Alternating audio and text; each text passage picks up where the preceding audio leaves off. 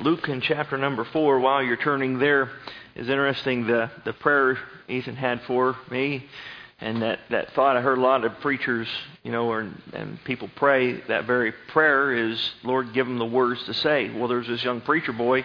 He was given a message, finally the opportunity to get in front of everybody and preach.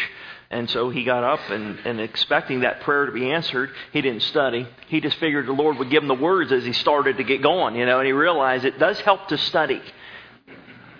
So we're going to show some things that through the years I've had to study out with this text.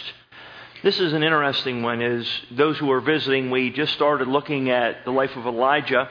And this year, since about May, at the beginning of the year, we were looking at the home, and then we changed and made a transition. And this year is getting our minds focused. And if there is something that we as Christians need to do, it is to get our heads on straight. It seems there are so many things getting our minds going all over the place that we begin to scatter with our thoughts and what we are. And it's almost like we're losing hope and we're getting our minds away from the Lord, away from the Word. And so easy, like Peter, you start looking at the waves and the winds and seeing what's happening in the sea while he was walking on it, and he got his eyes off of Christ and it began to sink. Are we sinking? Are you sinking? And this series that we're going through from May on, and it'll be a little while till we're done with this, we're just looking at the mind. And I chose Elijah, and there's a reason we're going through his life, because there is one message I'll have down the road here that really zeroes in on what Elijah and a premier turning point in his life. And it was all because God had to get inside of his mind and to get him refocused. And to, as we're looking at now, encouragement, discouragement, discouragement, ... We just go back and forth. This week, if I were to talk to you Monday, it may have been because it's Monday, because it's really beginning of that work week. How you doing? And then Tuesday, it's like something good happened. It's like, doing good today. And then come Wednesday, it's the middle of the week. I'm really tired, and this happened. I got to have this meeting and talk to this person. It's negative. And by Friday, it's just like it's almost weekend. I'm doing all right now. And it's just ups and downs inside. Our circumstances are not that which changes much. But how we are looking at these circumstances has a lot to do with it. And that's what's going on in this man's life, Elijah. So it starts out kind of negative, goes to the king and says it's going to stop raining.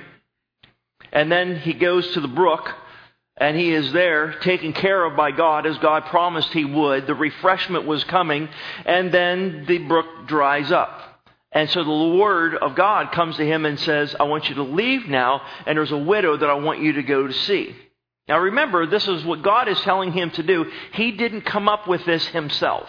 And I was thinking before I came up, I thought, wouldn't it be neat if God came to you and audibly said to you, this is what I would like for you to do?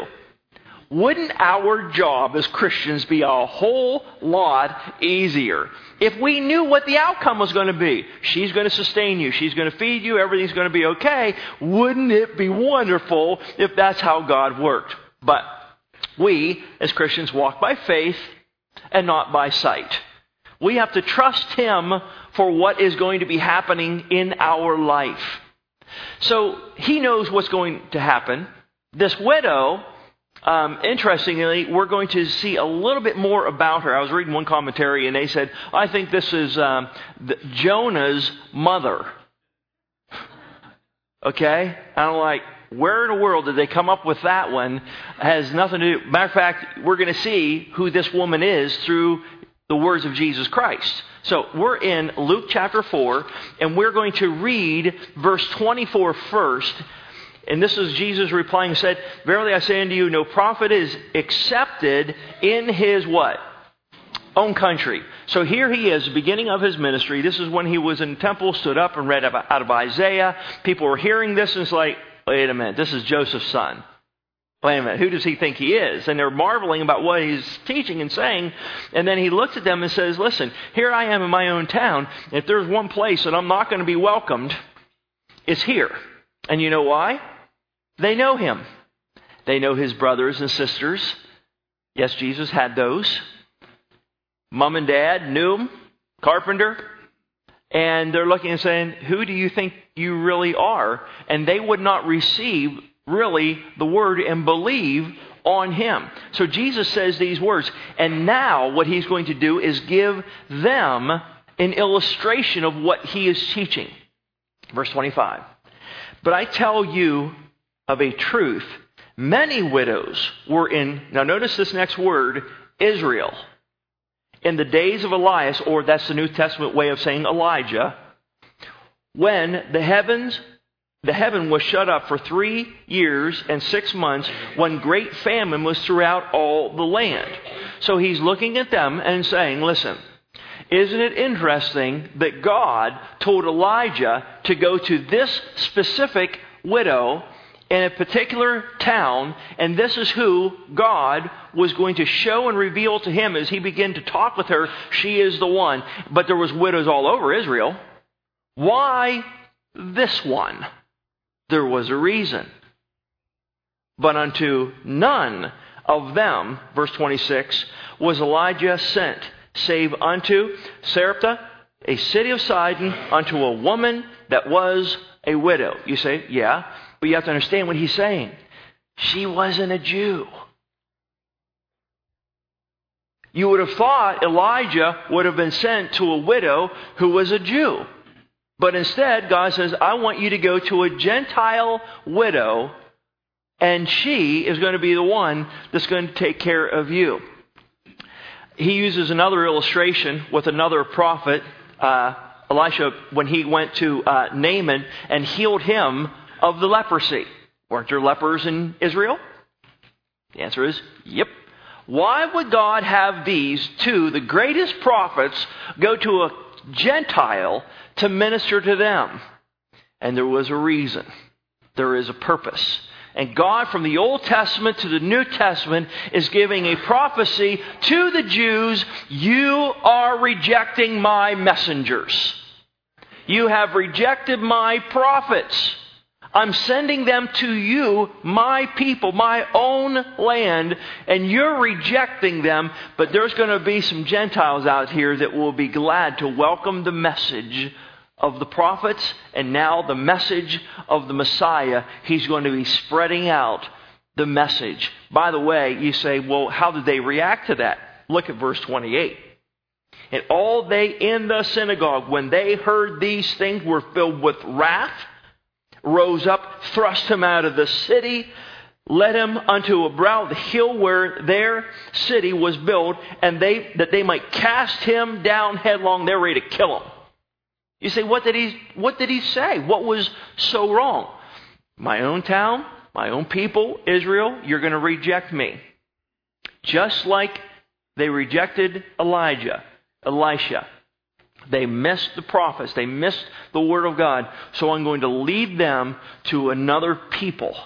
And the Jews who absolutely despise the Gentiles, this was a pierce to them.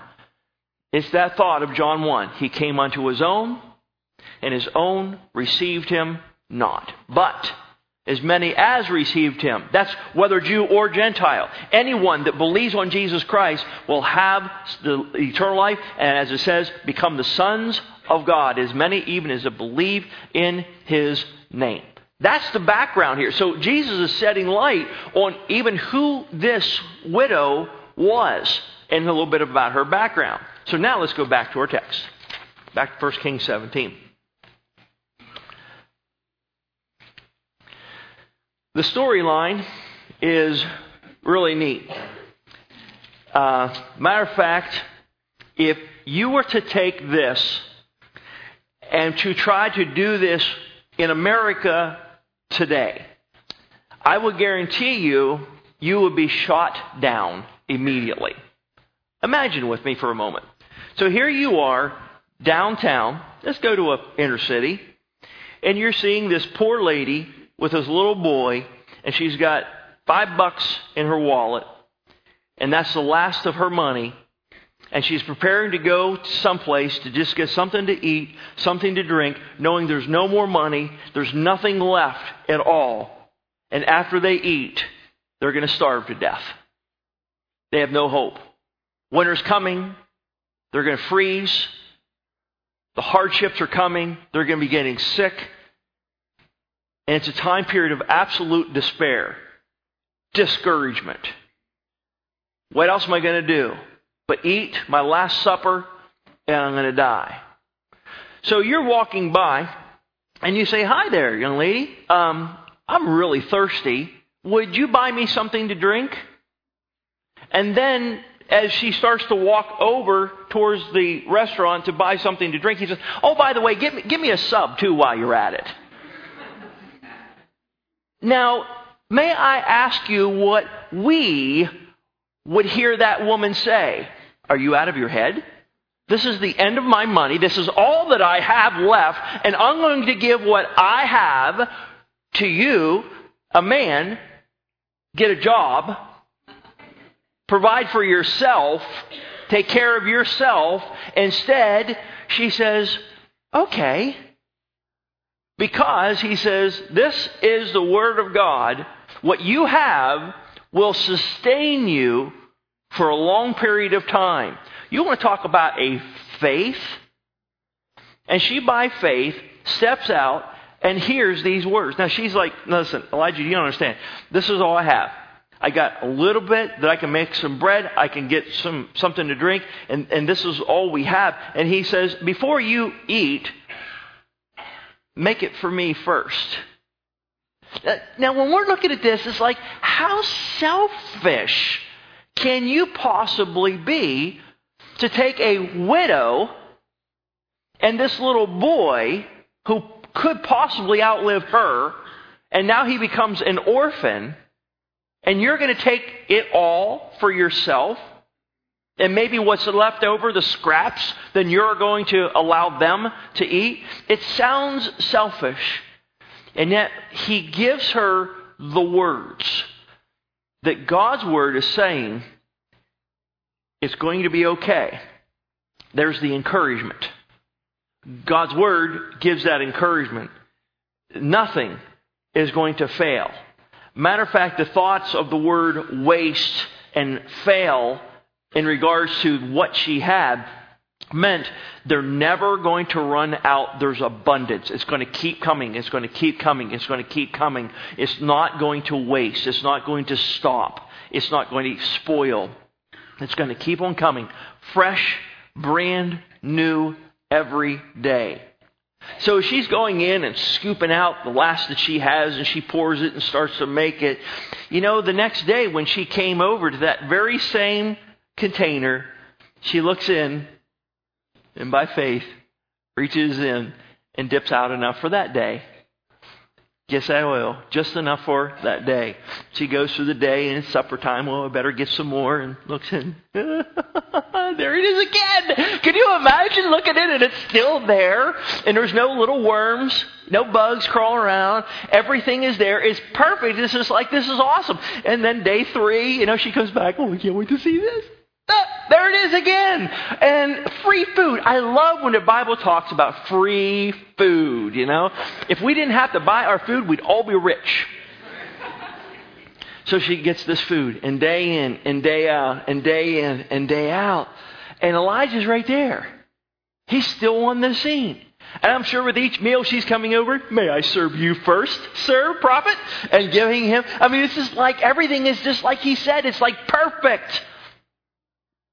Until she hears her boy coughing, like a lot of us right now.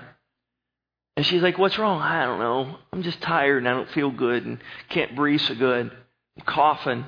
"Well, you better go lay down." A couple of days later, she comes up to him and, "I can't get out of bed today." "Well, here's some food. I'm not even hungry." And she can see her son going downhill quickly to the point where she comes up and she begins to talk to him, and her son doesn't respond. One of the most unnatural things for parents is to see their children go downhill to the point of death. I got a funeral for the Flicker family. Richard's nephew passed away, and the father is still surviving. Appreciate you praying for that service I have on Tuesday. And with that, in all honesty, it is the hardest thing to do to try to look at parents and talk to them about the loss of their child. I cannot imagine. I mean, as we get older, we understand the spouse and who's going to outlive the other if the Lord tarries. You know, we understand, we go through that because we're getting older. But a child, and this is a little child, and she looks at him and says, now I get it. I get why you're here now. You're here to expose my sin. You're here to show it to me. It's like get in my face and show me how bad of a person I am. You kill my son. Look at it in verses 17 and 18. It came to pass after these things, the son of the woman, the mistress of the house, fell sick, and his sickness was so sore that there was no breath left in him. And she said unto Elijah, what have I to do with thee? In other words, why is this happening? What is going on? This interaction. And then she says, O thou man of God, as a question, art thou come unto me to call my sin to remembrance? You remember the Lord talks about that sin that doth so easily beset us. It's as though there's one thing that you and I as Christians have is the weakness.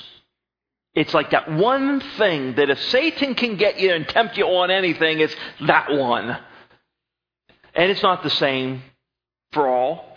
What I am strong in one area, you may be weak in that area. Vice versa. And right away, her mind triggers that sin as this woman. And she's now, my sin is causing my son to die, and you're the man of God. And I'm associating death with the word, the prophet, and my son and my sin. And she just brought it all together. This is why you're here. All this free food and maintenance and all this encouragement was only to get at the core of who I am in this sin. Ouch. That hurts. It reminds me of John in chapter number 9. It's a story, one of my favorites in the whole Gospel of John, about a man who was born blind. The disciples come to the Lord and says, who sinned, the parents or this man, this young man, that he was born blind? Now let's us think about that, how stupid that is. If he's born blind, how would the boy have been able to do anything wrong? But this is the mindset. We think bad things happen to bad people, right? And that's not in the Bible. Ask Job. And so then there has to be because of sin. So maybe the parents were involved with all this, that the son was born blind. So he's got to go through a whole life of misery, can't work, can't function, can't do anything because of his handicap. And so as a result of this, basically somebody did wrong, and this is the outcome. And by the way, we as Christians, especially the older we get, we can be judgmental just like that. We can because we're holy. You know, we're great. You know, we're perfect the way we are, and we begin to look down our noses at everybody else and bad things are happening. Oh, that's 'cause he's got sin there. Oh, I see him do this. You know, he's a train wreck here because of this and that going on. Oh, yes, judge not that you be not judged. For with what judgment you judge, you shall also be judged. Boy, I don't want to go there. Do you? Do you want God now to come to you and say, okay, let's examine you based on the same parameters that you are judging everybody else? let's go ahead and not go there, right? I would rather judge people with grace and mercy that I may receive it. Make sense? It's getting quiet here. But it's true. It's amazing how we know the situations. Matter of fact, my wife and I were talking about this. There was a person that came on the scene of a church that we were at. And it was amazing. In 30 minutes, they understood everything that was going on. They talked to one person. And because of that, they began to talk to us about all the things that we needed to straighten up in the church. It's amazing how they knew everything and then marched off after they were done. It's amazing how we think we know and we think we can know what's going on and why it's going on. Oh, be careful of that, because God's going to say, let me show you what's going on. And He can do it. So God says, and trying to teach her something, and it's the same thing in John chapter 9, and it is this concept. Neither he or the parents are the reason that this man was born blind. But this is what it says, but that the works of God might be made manifest. I always thought it was talking about the glory of God. It says the works of God there in John 9. So God is about to do a work. And this work started with the messenger, the prophet, coming into town, ministering. And now something negative happens in this woman's life. Remember, Jesus says he, Elijah, was sent to this widow. And the only thing we're finding out is to take care of her. Weren't there widows in Israel? Yep, but he went to this gal. And so sure enough, there's a work that's about to take place here. And so he dies. And she has this thought, it's because of sin. And now my son, the last part of verse 18, and you've come to slay my son. Let me just bring this minute point up, but it is something we have to address. The perception of those who are not familiar with the Word or realizing what happens within a true church body is most times looked at as a condemnation. In other words, that organized religion is a place where we condemn everybody. It's a place of judgment and the negativity and bashing. By the way, does the Word bring in those concepts of judgment and righteousness and so forth? Absolutely. And I'm not saying that is not part of it. But, folks, our God looks for ways to show mercy and grace. His long suffering is there way before the woodshed. You follow me? And should the church be simulating what we see in our God? And this girl was thinking religion, judgment, death. And it's almost like she is saying, I might as well just go ahead back to where I was before. My boy's dying. I might as well curl up and die also. You want to talk about a blast of discouragement. So what's God do? Verse 19. He, this is Elijah, said unto her, give me thy son. And he took him, notice this, out of her bosom. She is holding on to this young boy. That's why we know he's not a man. You know, this is a kid. This is a kid. And she's holding on to him just tight against her chest. And she's just cuddling him. And just I'm sure, holding his chest, touching his chest, just to see if there's any breath in him at all. And there was nothing. She's holding him. He says, give the child to me. You want to talk about a trust factor again? Giving her child over to this man that she really doesn't know. And he took him up into the loft where he abode, his little chambers, bed was up there. Verse 20, and he cried, this is Elijah, cried unto the Lord and said. Now, before we see this prayer, we're going to see this prayer, and we're going to see another prayer in chapter 18. And one of the things that you're going to notice is how brief the prayers are of Elijah. Sometimes we think the longevity of our prayers will influence our God a lot. It's like, I'm going to show and prove, God, how sincere I am with this. And so through my words, I'm going to finally convince God that I'm right and He's wrong. It doesn't take a lot to create a petition to our God. This is a simple couple of sentences as He's explaining, as like, let me just say this.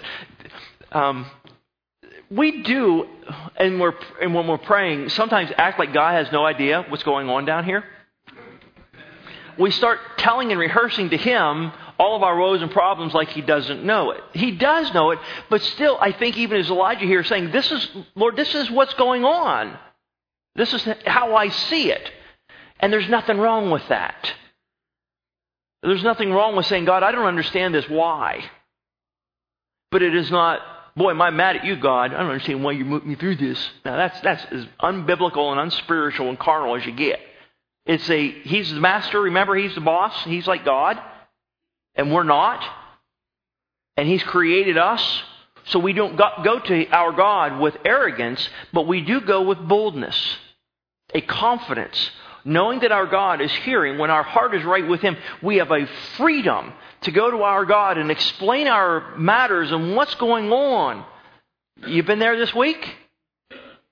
You're wondering what in the world is going on in my life, Lord. All the people, all the parameters, everything that is going on. Negative, negative, negative, negative, negative, negative. And we have all of these things and we're trying to find something that's positive that is going on. And we begin to say, God, I don't understand what's going on here.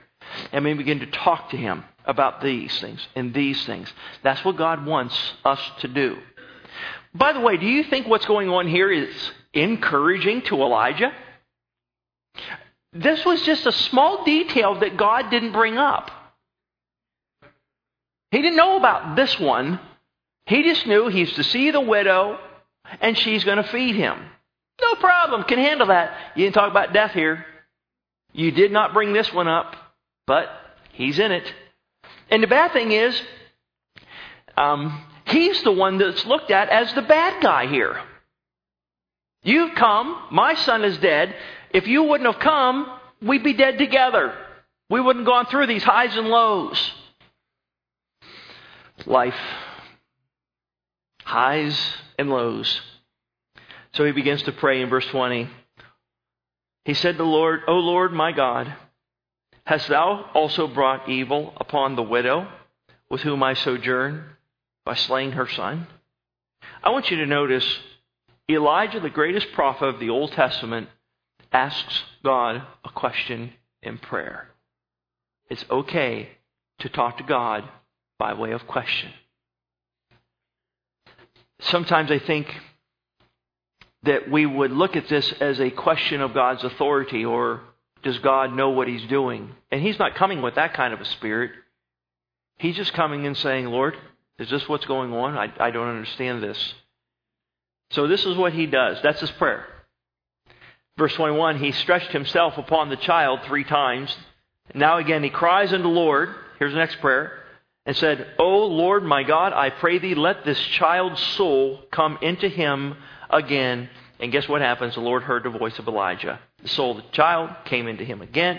And he came back to life. He is revived. I love to ask this question. Do you believe this actually happened? You know, we sometimes look at these incredible miracles of the Bible, and the skeptics of anything that goes against nature, they would look at this as scientifically and say, well, the child didn't actually die. He was just kind of cold, and he needed somebody to warm him in order for him to have the circulation properly again. The kid was dead. Mama was holding him and couldn't revive him. If it was warmth that Elijah gave him, Mama's would have been better. This young boy is lifeless. And to even more be able to say that, God even talks about the reviving, the resurrection, the bringing back to life, just like He did in the New Testament with funerals, with Lazarus, with Himself. The list goes on. We'll talk about that to close. And so he stretches himself upon the child 3 times. So the kid's on his bed and he's dead. And he takes his body and forms it over top of this child. And he does this 3 times. And this child, it would be neat to be able... I wish we have a video of all of these things in heaven. I do. I want to see his face. Did he say, what did he say? You know? Did he cough? And it's just like, how did he know he was brought back to life? Did he go, and his eyes open up real wide? You know, what was his reaction? And the first thing I say, what was it like? What did you experience, you know? And none of that's recorded. But he came back. It's interesting that 3 times is mentioned. When question about the authority of Jesus, he was questioned about his authority and what sign could Jesus, ever show to the Jews, the religious lost, of him being the real Messiah. He said, here's the only sign you're going to get. As I was in the belly of that great fish 3 days, I'm going to be in the earth for 3 days. And when I come back out, trust me, that's all the sign you're going to need, Israel. One resurrection. And in their mind, they're thinking, wait a minute, when the Messiah comes, he's going to reign, rule, we get the freedom, we get to be the capital again, and everybody's going to bow down to us instead of us bowing down to them, and this doesn't line up with the way we see things in the Bible. But they forgot the Old Testament. They forgot the Scriptures. There was a parallel from that prophet to Jesus Christ. There was a connection between the words of Job, I know that my Redeemer liveth. Those thoughts of the Old Testament, David, thou wilt not leave his soul in hell or Sheol. Thought of resurrection. And even though that wasn't the drive of the Old Testament, like we see it in the book of Acts, the resurrection of Christ, the death, yeah, but the resurrection, they missed that most important thing was that the resurrection gave proof, authenticity to who Jesus proclaimed to be. That's what finalized it. That's the power. The death has power through the blood, and we sing that. But without a resurrection, the death is just another death. This resurrection was a proof of not only the sincerity of the prophet, that he would be willing to pray to God that he would resurrect this child, but it was the proof that this woman would realize God is real. That the messenger was right. That the Word of God is in him. The prophet's body isn't what healed the boy. It was something that was pictured there. You see, Elijah was just the instrument of the miracle. He laid himself over this child as the one that was the instrument that would affect the one who was dead. Did God need the prophet to be on this child 3 times? The answer is nope. It kind of helps us to realize that we're kind of like Elijah there. God can do it any way he desires because he's God. But God chooses to use you and I as the vessel, the instrument, to be able to affect those that are dead, to bring them back to life. Do you do it? Do I do it? The answer is nope. But God does it through us. The dead.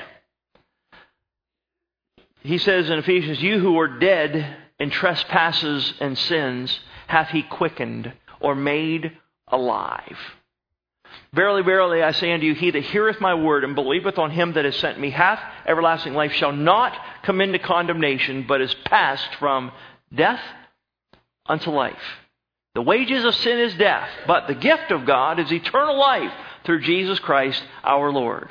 For God so loved the world that He gave His only begotten Son, that whosoever believeth in Him should not perish, that be the thought of death, eternal death, but instead have everlasting life. Do you want me to continue?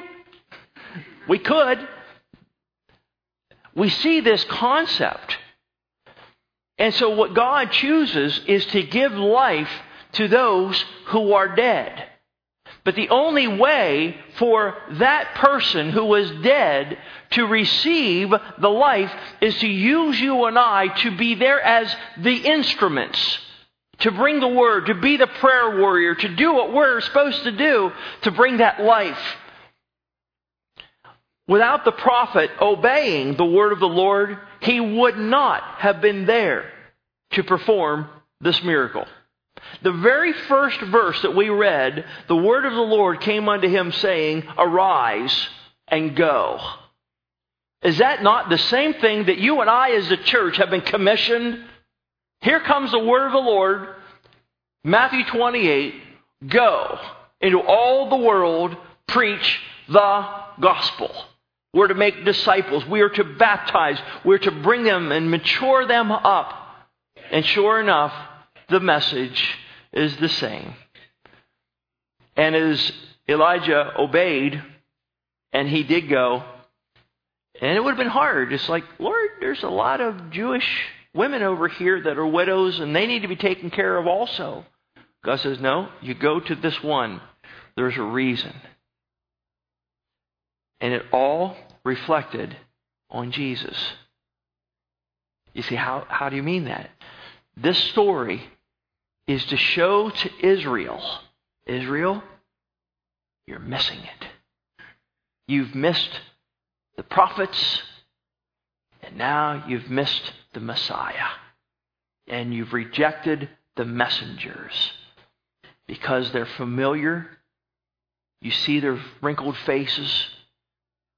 You see the lifestyles. You see all about it. It's a conviction. And you reject it because you have your own way. I want you to remember, he did go to Israel. He went to the king.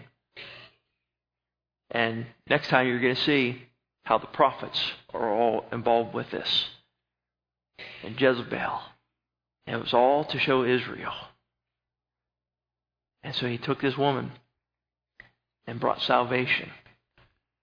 And he brought life from that which had died.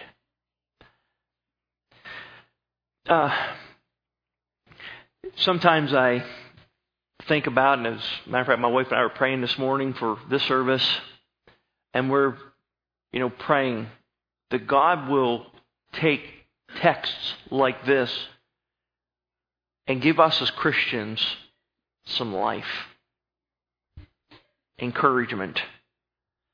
Because as this man went through the discouragement, the encouragement, and then the discouragement, and then the encouragement, all in this one text, we're going to have that.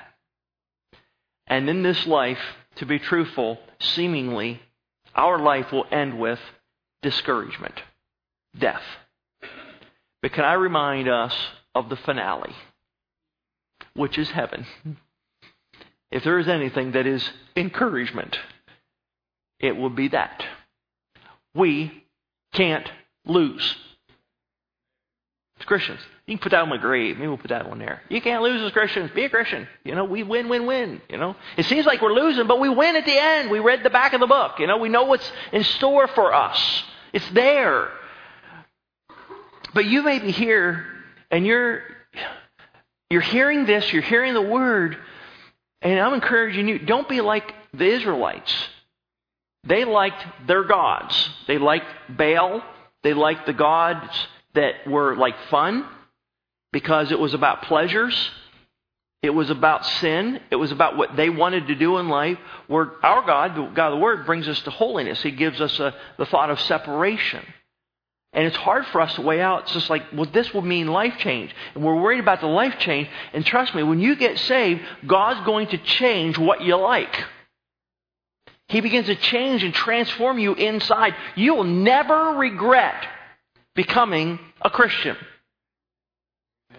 And you've got to get the power of Christ through the Spirit of God that will come inside of you to enable you to have that life.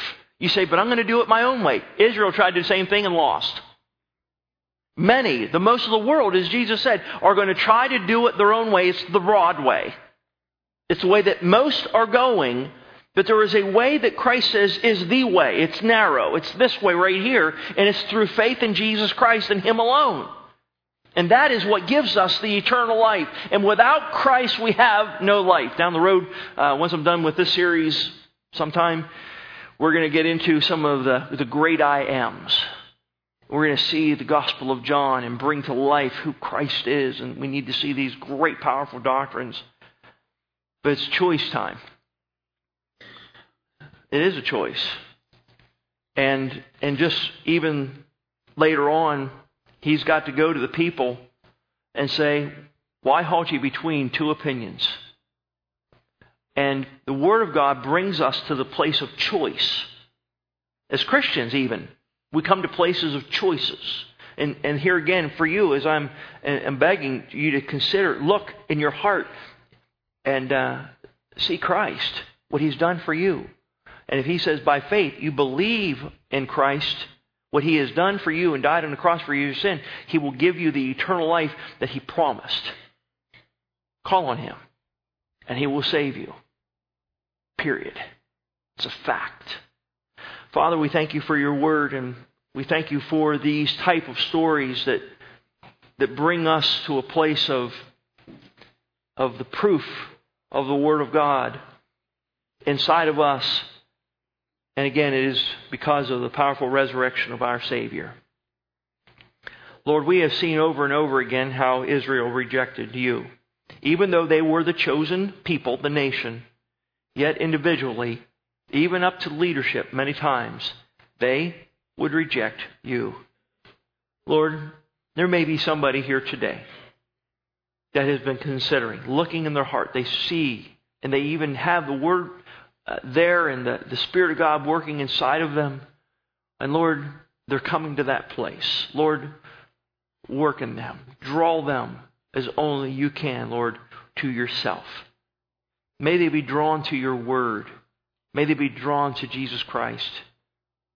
Lord, may they gloriously be saved, calling on You, even at this very moment right now, that they would say, Lord, save me. I know I'm that sinner. I know You died, and I do believe You rose again for me. Save me. I want You to be my personal Savior. And help me to live for You. That victorious life. And Lord, we as Christians, as we evaluate our lives to see if we are obedient, we're being the vessel that will bring encouragement to others. That in the times of our own discouragement, our own times of encouragement, that it would not take us to a point of becoming dysfunctional, giving up, seemingly just like the world with no hope. Help us, Lord, to learn from these lessons. Encourage us to continue on in the faith, believing.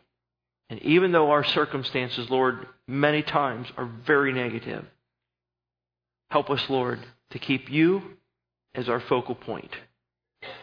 Help us, Lord, to look unto Jesus, the author and the finisher of our faith. In Jesus' name I pray. Amen. Let's stand together. Fran, our organist, is going to play through a verse of invitation. If you are here and maybe you prayed with me and prayed that to God and you meant it and you invited Christ into your heart, I'd love for you to come and let us know about that. Maybe as a Christian you would like to come down and just pray. And if I don't notice you coming down, just please come to the center here so I can notice, and I'd be glad to pray with you. And whatever those needs are, we encourage you to come as she begins to play.